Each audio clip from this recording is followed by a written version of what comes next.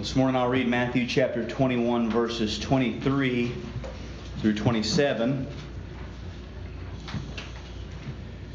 23 through 27. And when he entered the temple, the chief priests and the elders of the people came up to him as he was teaching and said, "By what authority are you doing these things? And who gave you this authority?" Jesus answered them, "I also will ask you one question. And if you tell me the answer, then I also will tell you by what authority I do these things. The baptism of John, from where did it come? From heaven or from man?" And they discussed it among themselves, saying, "If we say from heaven, he will say to us, 'Why then did you not believe him?' But if we say from man, we are afraid of the crowd, for they all hold that John was a prophet." So they answered Jesus, "We do not know." And he said to them, "Neither will I tell you by what authority I do these things." This is God's Word. Let's pray.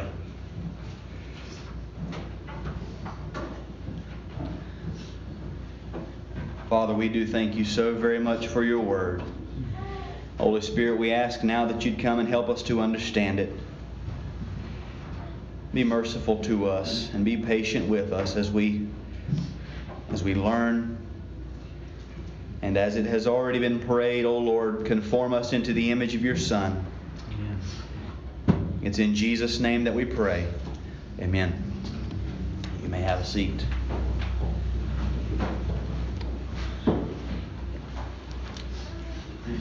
You should never let your children ask you the question, why?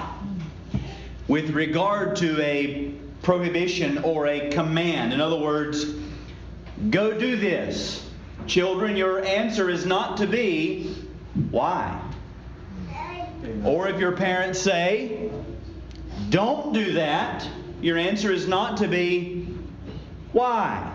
And as parents, we should not let our children ask this question, because in these cases, when a child asks why to their parent, when their parent has given them a command or given them a prohibition, they are saying, in effect, you are answerable to me, and you need to explain yourself to me.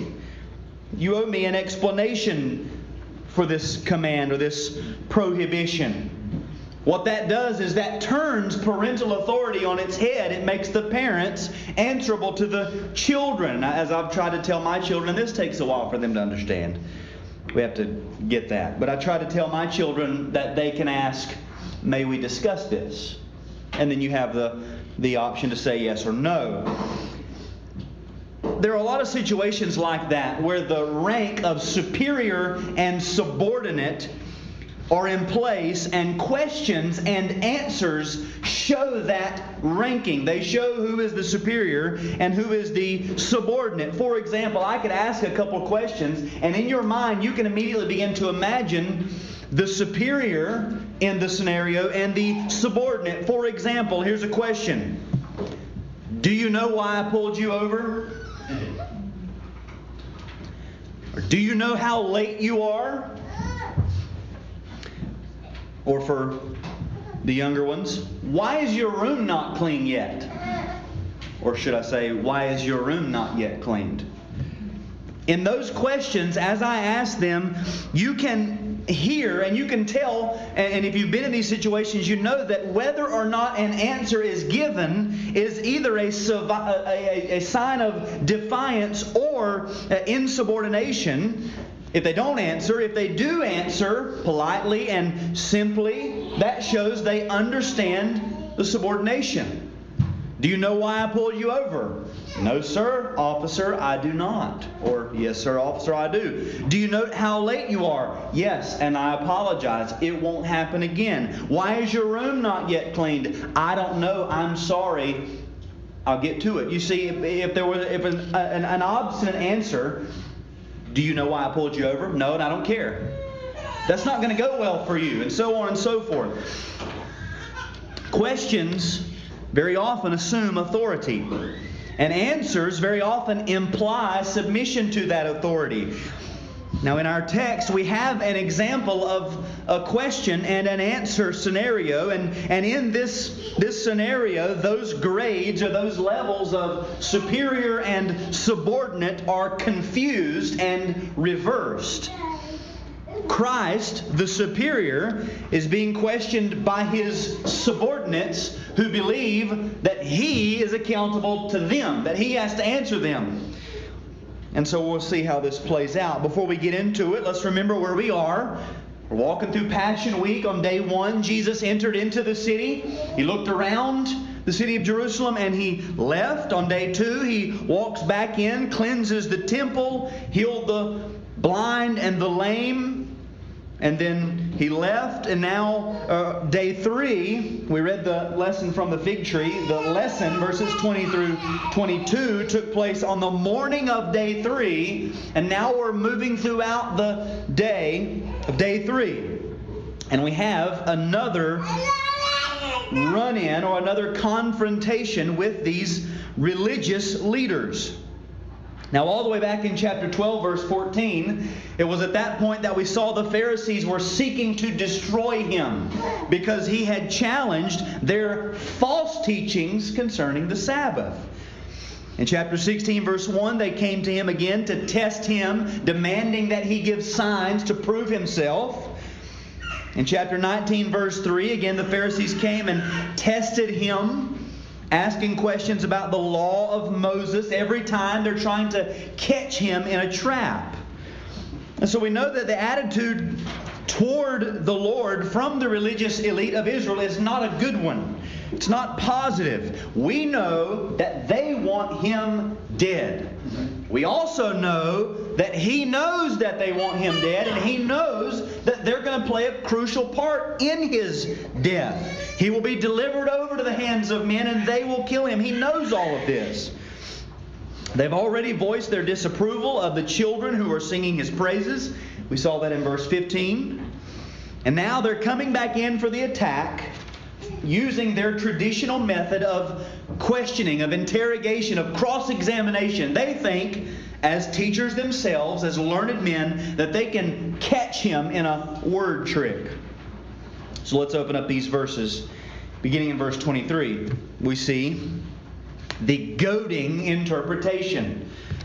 To goad someone physically would be to poke or to prod, to agitate them. To do it metaphorically is to aggravate someone to a specific point. And in this verse specifically, we see men who have earthly prestige asking Christ a twofold question concerning His jurisdiction in an attempt to provoke outrage, either to provoke Him or to provoke outrage at Him from the people. We read here, and when He entered the temple, the chief priests and the elders of the people came up to Him as He was teaching. Now I could just read that and you can see there's already a sense of disrespect. They just walk up to Him while He's teaching, but He's entered into the temple, His house. He's already displayed, I'm prophet, I'm priest, I'm king. This is my house, my Father's house. He's already made it clear. He's taking over. And we see that the chief priests and the elders have come up to Him. That is the religious leaders and temple workers. Now Mark tells us that there were also scribes with them. So we have chief priests, elders, scribes. The full gamut here of leading men who would represent the Sanhedrin. The Sanhedrin was the religious and civil court of Israel. Remember, Israel is a theocracy. And so their civil leaders have religious power, and their religious leaders have civil power. It's all put together. It's not separated. And so we have this representation from the Sanhedrin, the court. They have come up to Him as He was teaching. He's imparting information. He's giving instruction. Now Luke tells us that he was also preaching the gospel, proclaiming the good news. No doubt synonymous with other phrases like the gospel of the kingdom, or the summary of his whole message, repent, for the kingdom of heaven is at hand. This is what he's doing. He's preaching and teaching. And so picture this scene. At least a representative group of the leading civil and religious leaders of the nation of Israel have walked up to him while he's walking around his temple, teaching and instructing and preaching the gospel of the kingdom of God. So they came up to him and said, "By what authority are you doing these things? And who gave you this authority?" Notice two parts of this question and think of some of the implications of what they're asking. By what authority are you doing these things, and who gave you this authority?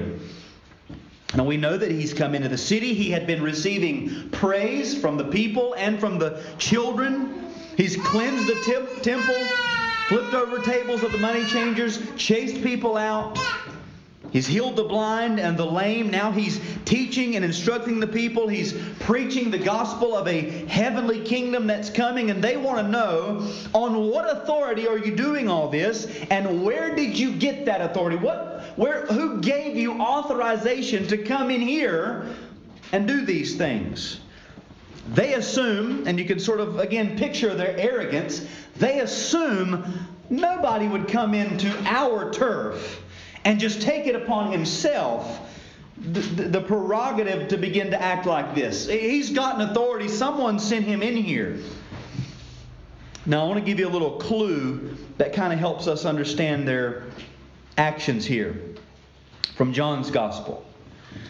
In John chapter 3, verses 1 and 2, Jesus has this encounter with Nicodemus, and we read, "Now there was a man of the Pharisees named Nicodemus, a ruler of the Jews.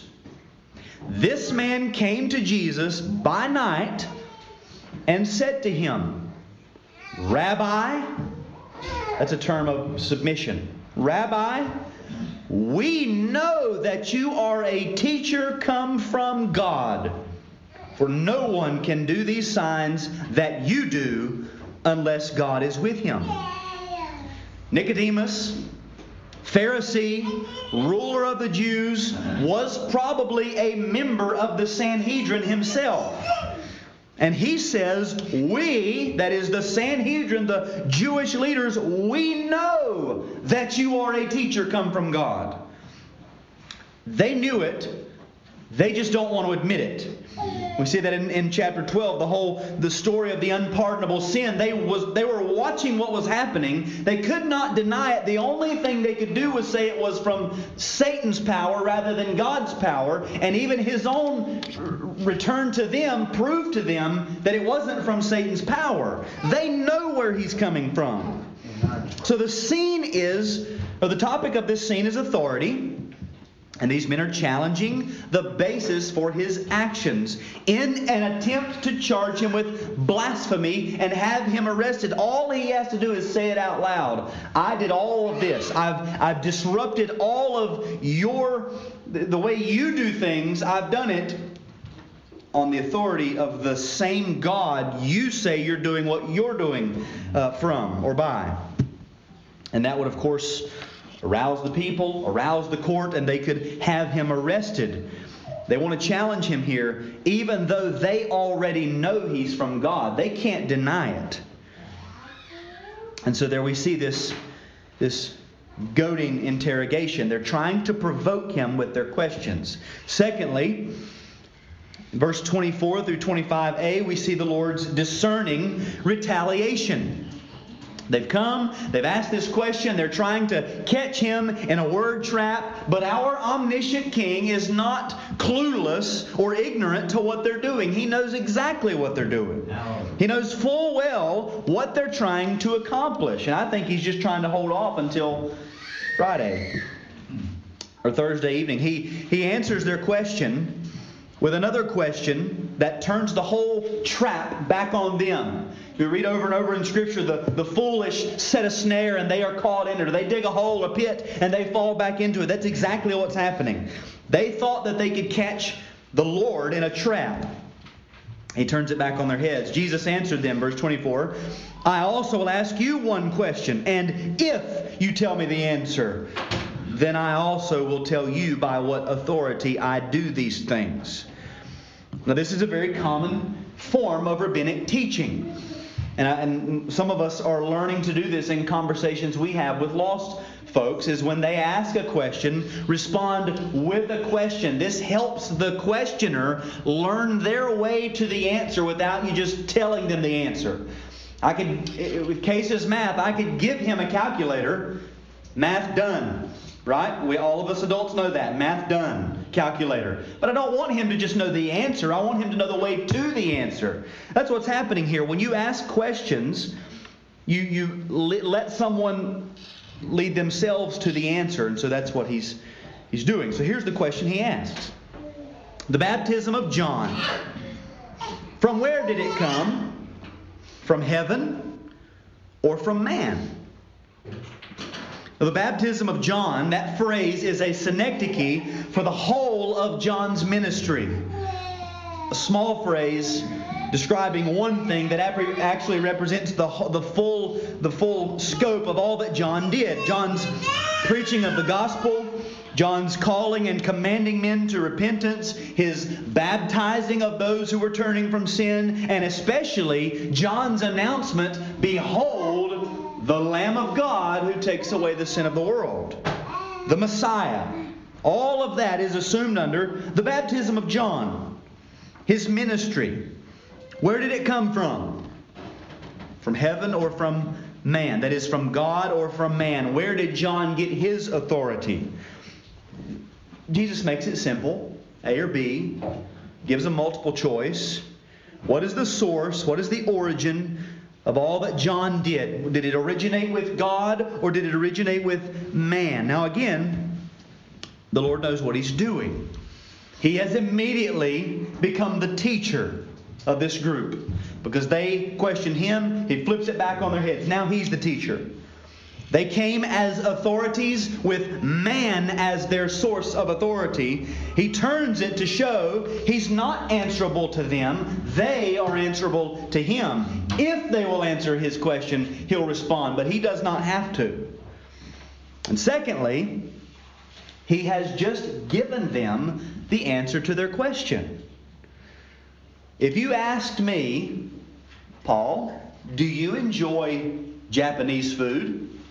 I might say, does a cat have a climbing gear? You would know what I was saying. I would be indirectly and yet very directly answering your question. You ever seen a cat climb? Of course I like Japanese food. That's what's happening. The question to his, or the answer to his question is from heaven, from God. That's also the answer to their question. Where did you get this authority? From God. He's answered them. But they have to say it first. So we see this discerning retaliation. Number 3, the end of verse 25, end of verse 26, we see a very revealing deliberation. These men have to now mull over their answer. And as we get insight into their conversation, their dialogue, we get to see just how wicked, how malicious they really are.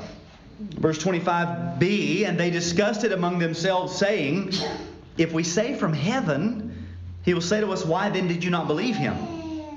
But if we say from man, we're afraid of the crowd, for they all hold that John was a prophet. Now they know what he's doing. They know they're caught. And they also know the outcome of A or B, and that's what they're worried about, is the outcome to their answers. But they do not care about the truth. These men are not trying to give a truthful answer. They're trying to preserve themselves before the people first, and secondly, continue in carrying out their mission to destroy Him. That's all they want. Now, another clue that helps us understand what's happening here from, again, John's Gospel, chapter 1. Verse 19, and this is the testimony of John, that is John the Baptist, when the Jews sent priests and Levites from Jerusalem to ask him, "Who are you?" He confessed and did not deny, but confessed, "I am not the Christ." They asked him, "What then? Are you Elijah?" He said, "I'm not." "Are you the prophet?" He answered, "No." Now, think about those options that they gave him. When he said he wasn't the Messiah, the second option they come up with is Elijah. And we know Malachi prophesied that Elijah would come, which is fulfilled in John the Baptist. The Jews more than likely believed that Elijah himself would actually physically come, since he never died. Is he literally Elijah? No, he's not Elijah. Are you the prophet? More than likely a reference to Deuteronomy 18. One shall arise from among you, from among your brothers, and be a prophet like me. In other words, they don't say, they don't throw out little answers. Are you just some guy? Are you just some teacher? Are you Elijah? Are you the prophet? They know or knew there was something great about John the Baptist. Yeah. They knew Jesus was a teacher come from God. They knew John the Baptist was at least something special. Remember, Jesus asked, "What did you go out in the wilderness to see? A reed shaken by the wind?" He was proving to them, you went all the way out there to hear him preach. You know something special. It was something special about this man. They know the answer not only to the Lord's question, they know the answer to their own question. They don't care about answers. They want to catch him. Yeah. So what does this deliberation reveal? These men do not care about truth, even when their own consciences testify to the truth. They want him dead. They want their authority over the people back. This deliberation reveals obstinate, truth-defying self-preservation at all costs. They think as long as we don't say it out loud, we're fine. And they'll go to any length to preserve their autonomy, to answer to no one, to keep their authority over the people. Fourth heading, verse 27. Here we see the concluding proclamation. Our Lord declares here, in no uncertain terms, "I am my own authority. I will be judged by no man." Notice, so they answer Jesus, "We do not know," which is a lie, pure and simple. And so he said to them, "Then neither will I tell you by what authority I do these things." He will make them say it out loud, or it will not be said. Now the sense of his statement is this: you know who I come from, you know where I come from, and you know that I don't answer to you. And so he refuses to be held accountable to these men. Their own self-preserving hypocrisy conceals the very answer they came to get. Again, they know the answer, but they cannot admit the answer out loud without proving themselves to be disobedient rebels because they did not respond to John's calls for repentance. They've not listened to Jesus preaching for repentance. And so they can't answer. The problem with that line of thinking is that the lawgiver and the judge, the Lord Jesus Christ, is not limited to their vocalized beliefs. He knows their hearts. And so set within this, the original meaning of what's happening here within the Gospel of Matthew, we also learn a timeless truth that must be proclaimed in our own day. First, the Lord Jesus Christ answers to no one. He doesn't have to defend himself. He doesn't have to prove himself to anyone else or to us. Right. We don't pray prayers like, well, God, if you'll do this, then I'll do that. You can just show yourself here. He doesn't have to show himself. He rules over all things with authority that has been given to him by his Father. And this is a theme that Matthew actually emphasizes a lot. In Matthew 7, 28 and 29, he finished preaching the Sermon on the Mount. And the crowds were astonished at his teaching, for he was teaching them as one who had authority and not as their scribes. So in his preaching and his teaching, he had authority. There was something about what he said that didn't leave room for debate. He said it and people said, he at least believes what he's saying. He spoke with authority. He didn't quote and quote and quote and quote. He just said it. You have heard that it was said to those of old, but I say. And that's it. That settles it. In Matthew chapter 8, verses 8 and 9. An outside testimony, the centurion replied, Lord, I'm not worthy to have you come under my roof, but only say the word, and my servant will be healed. For I too am a man under authority with soldiers under me. And I say to one, go, and he goes, and to another, come, and he comes, and to my servant, do this, and he does it. What the centurion is testifying to is, Lord, you have authority over sickness. It's like military power. When you say, be gone, the sickness says, yes, sir, and goes. Even the centurion knew that. In chapter 8, verse 27, the disciples marveled when he calmed the storm, saying, what sort of man is this that even the winds and sea obey him? They submit to his authority. They do what he says. In chapter 9, verses 6 through 8, he says, but that you may know that the Son of Man has authority on earth to forgive sins. He then said to the paralytic, rise, pick up your bed and go home. And he rose and went home. When the crowd saw it, they were afraid, and they glorified God who had given such authority to men. Even these crowds recognized this man's got authority. Authority to forgive sins. Authority to cast out paralysis. In Matthew chapter 10, verse 1, he called to him his 12 disciples and gave them authority over unclean spirits, to cast them out and to heal every disease and every affliction. Not only did he have authority, but he dispensed authority and gave it to others to do what he himself had done. And then, of course, in Matthew 28:18, Jesus said to them, all authority in heaven and on earth has been given to me. All authority that is to be had, he owns it. If anybody else has any authority, it is a derived authority from Christ.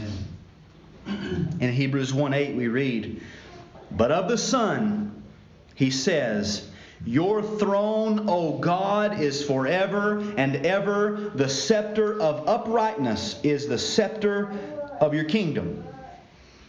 The throne throughout Scripture is a symbol of authority and power and kingship. And his throne is established forever. In other words, he has eternal, everlasting authority. And so he does not answer to you. You answer to him.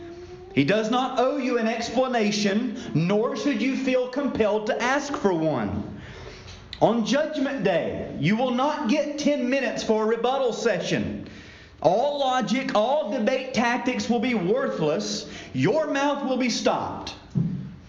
He will make his declaration. You will receive it willingly, and all of creation will join in his praise, either to your condemnation or to the praise of his glorious grace in saving such a wretch. Right. But there will be no challenges, there'll be no objections, and there'll be no complaints.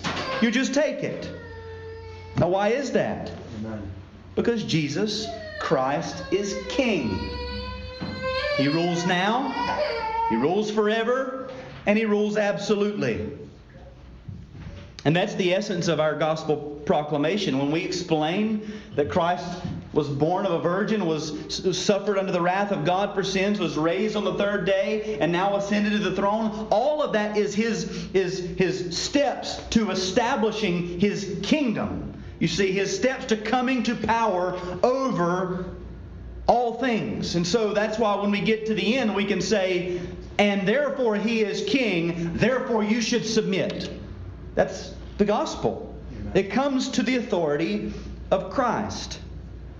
The second thing that we learn from this passage is that because all of that is true, because he is king and has all authority, even in supposed ignorance or quietness, or lack of verbal affirmation. The unspoken consciences of men testify to their culpability in the presence of Christ, who is the supreme authority and judge. You don't have to testify to a truth to be held accountable for that truth. And I think a lot of times we're under that impression, like there will be a truth, a known or a held belief, and we think, well, as long as I don't say that I believe that out loud, I'm not really held accountable to do it. Or, better yet, what if I just say I don't believe it? I don't have to be held accountable to it. Now, maybe men won't. Men could say, well, he says he doesn't even believe that truth. So what am I supposed to say now? Your conscience bears witness against you. Your conscience tells you and tells God you know better. And it doesn't matter what we say out loud, what we affirm, what we say we believe or disbelieve. Our consciences testify to our culpability before Christ. These men knew full well, based on eyewitness testimony and their own hearts, this was the Christ.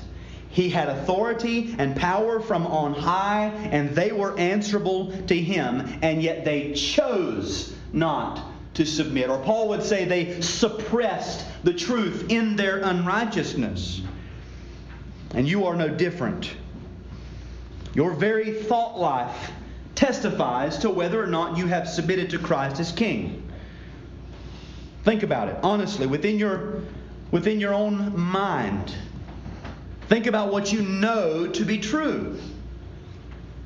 The Bible says there is none who is righteous, there are none who are good, that the thoughts and intentions of your heart are only evil continually. And when I say that, you might want to try to deny that. Surely not only evil continually, but you know yourself. Your familiarity with yourself and your sin and your thoughts and your inclination to wickedness, your avoidance of God's express commands, even if nobody else knows it, proves to you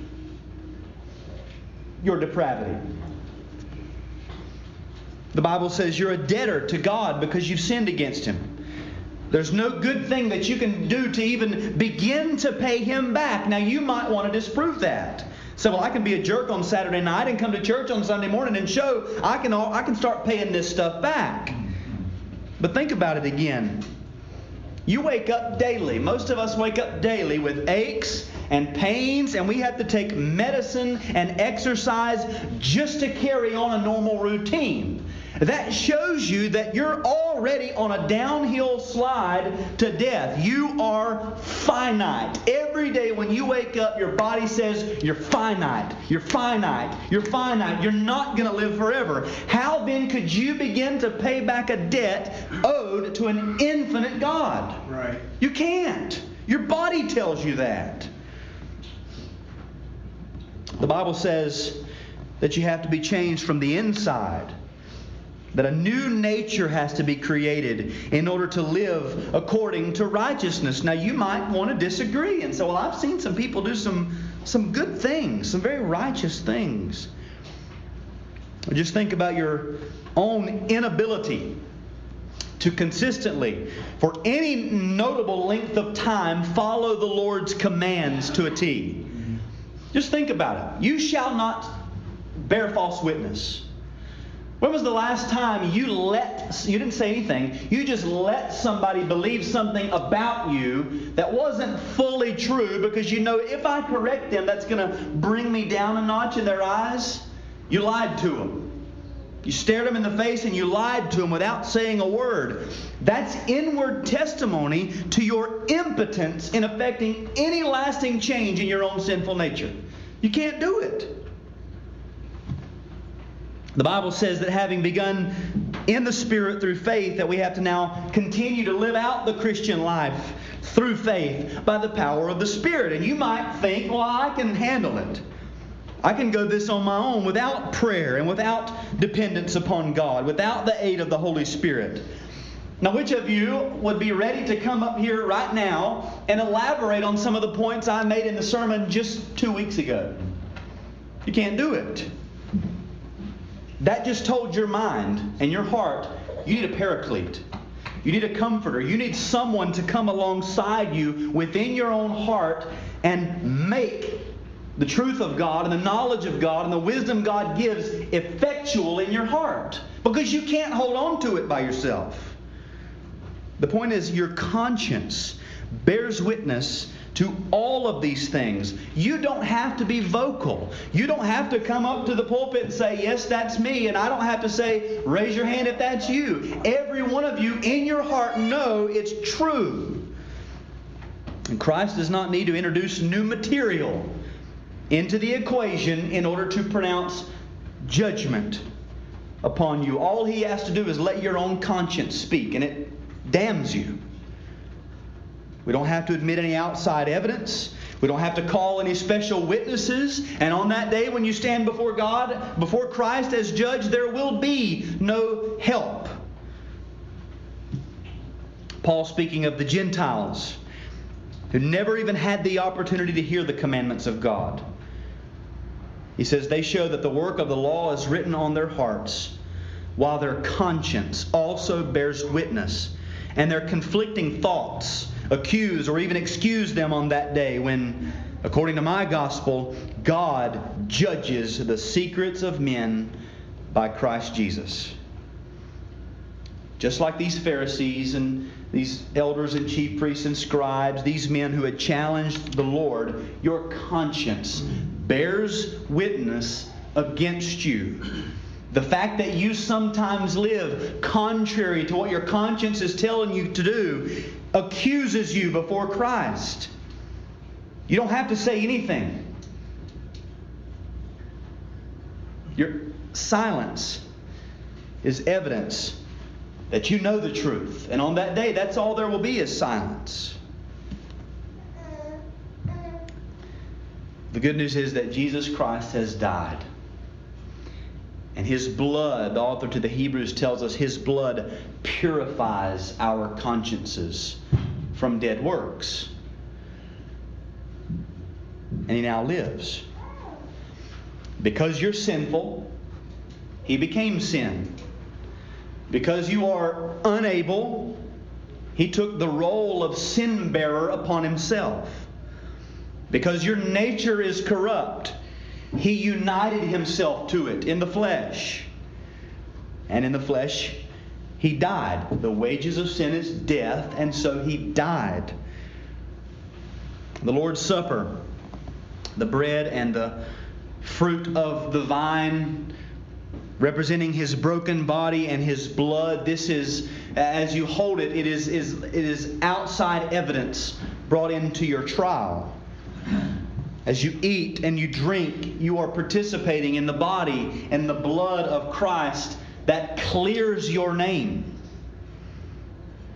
And we are reminded that the one to whom all authority in heaven and on earth belongs, the one whose throne is established forever and ever, that one sealed a covenant with you in His blood. Is your conscience guilty? You're reminded, the covenant's sealed. I can't break the covenant, but I can run to Him for forgiveness. So let's examine our hearts, think on these things for just a minute, and then we'll come to the Lord's table.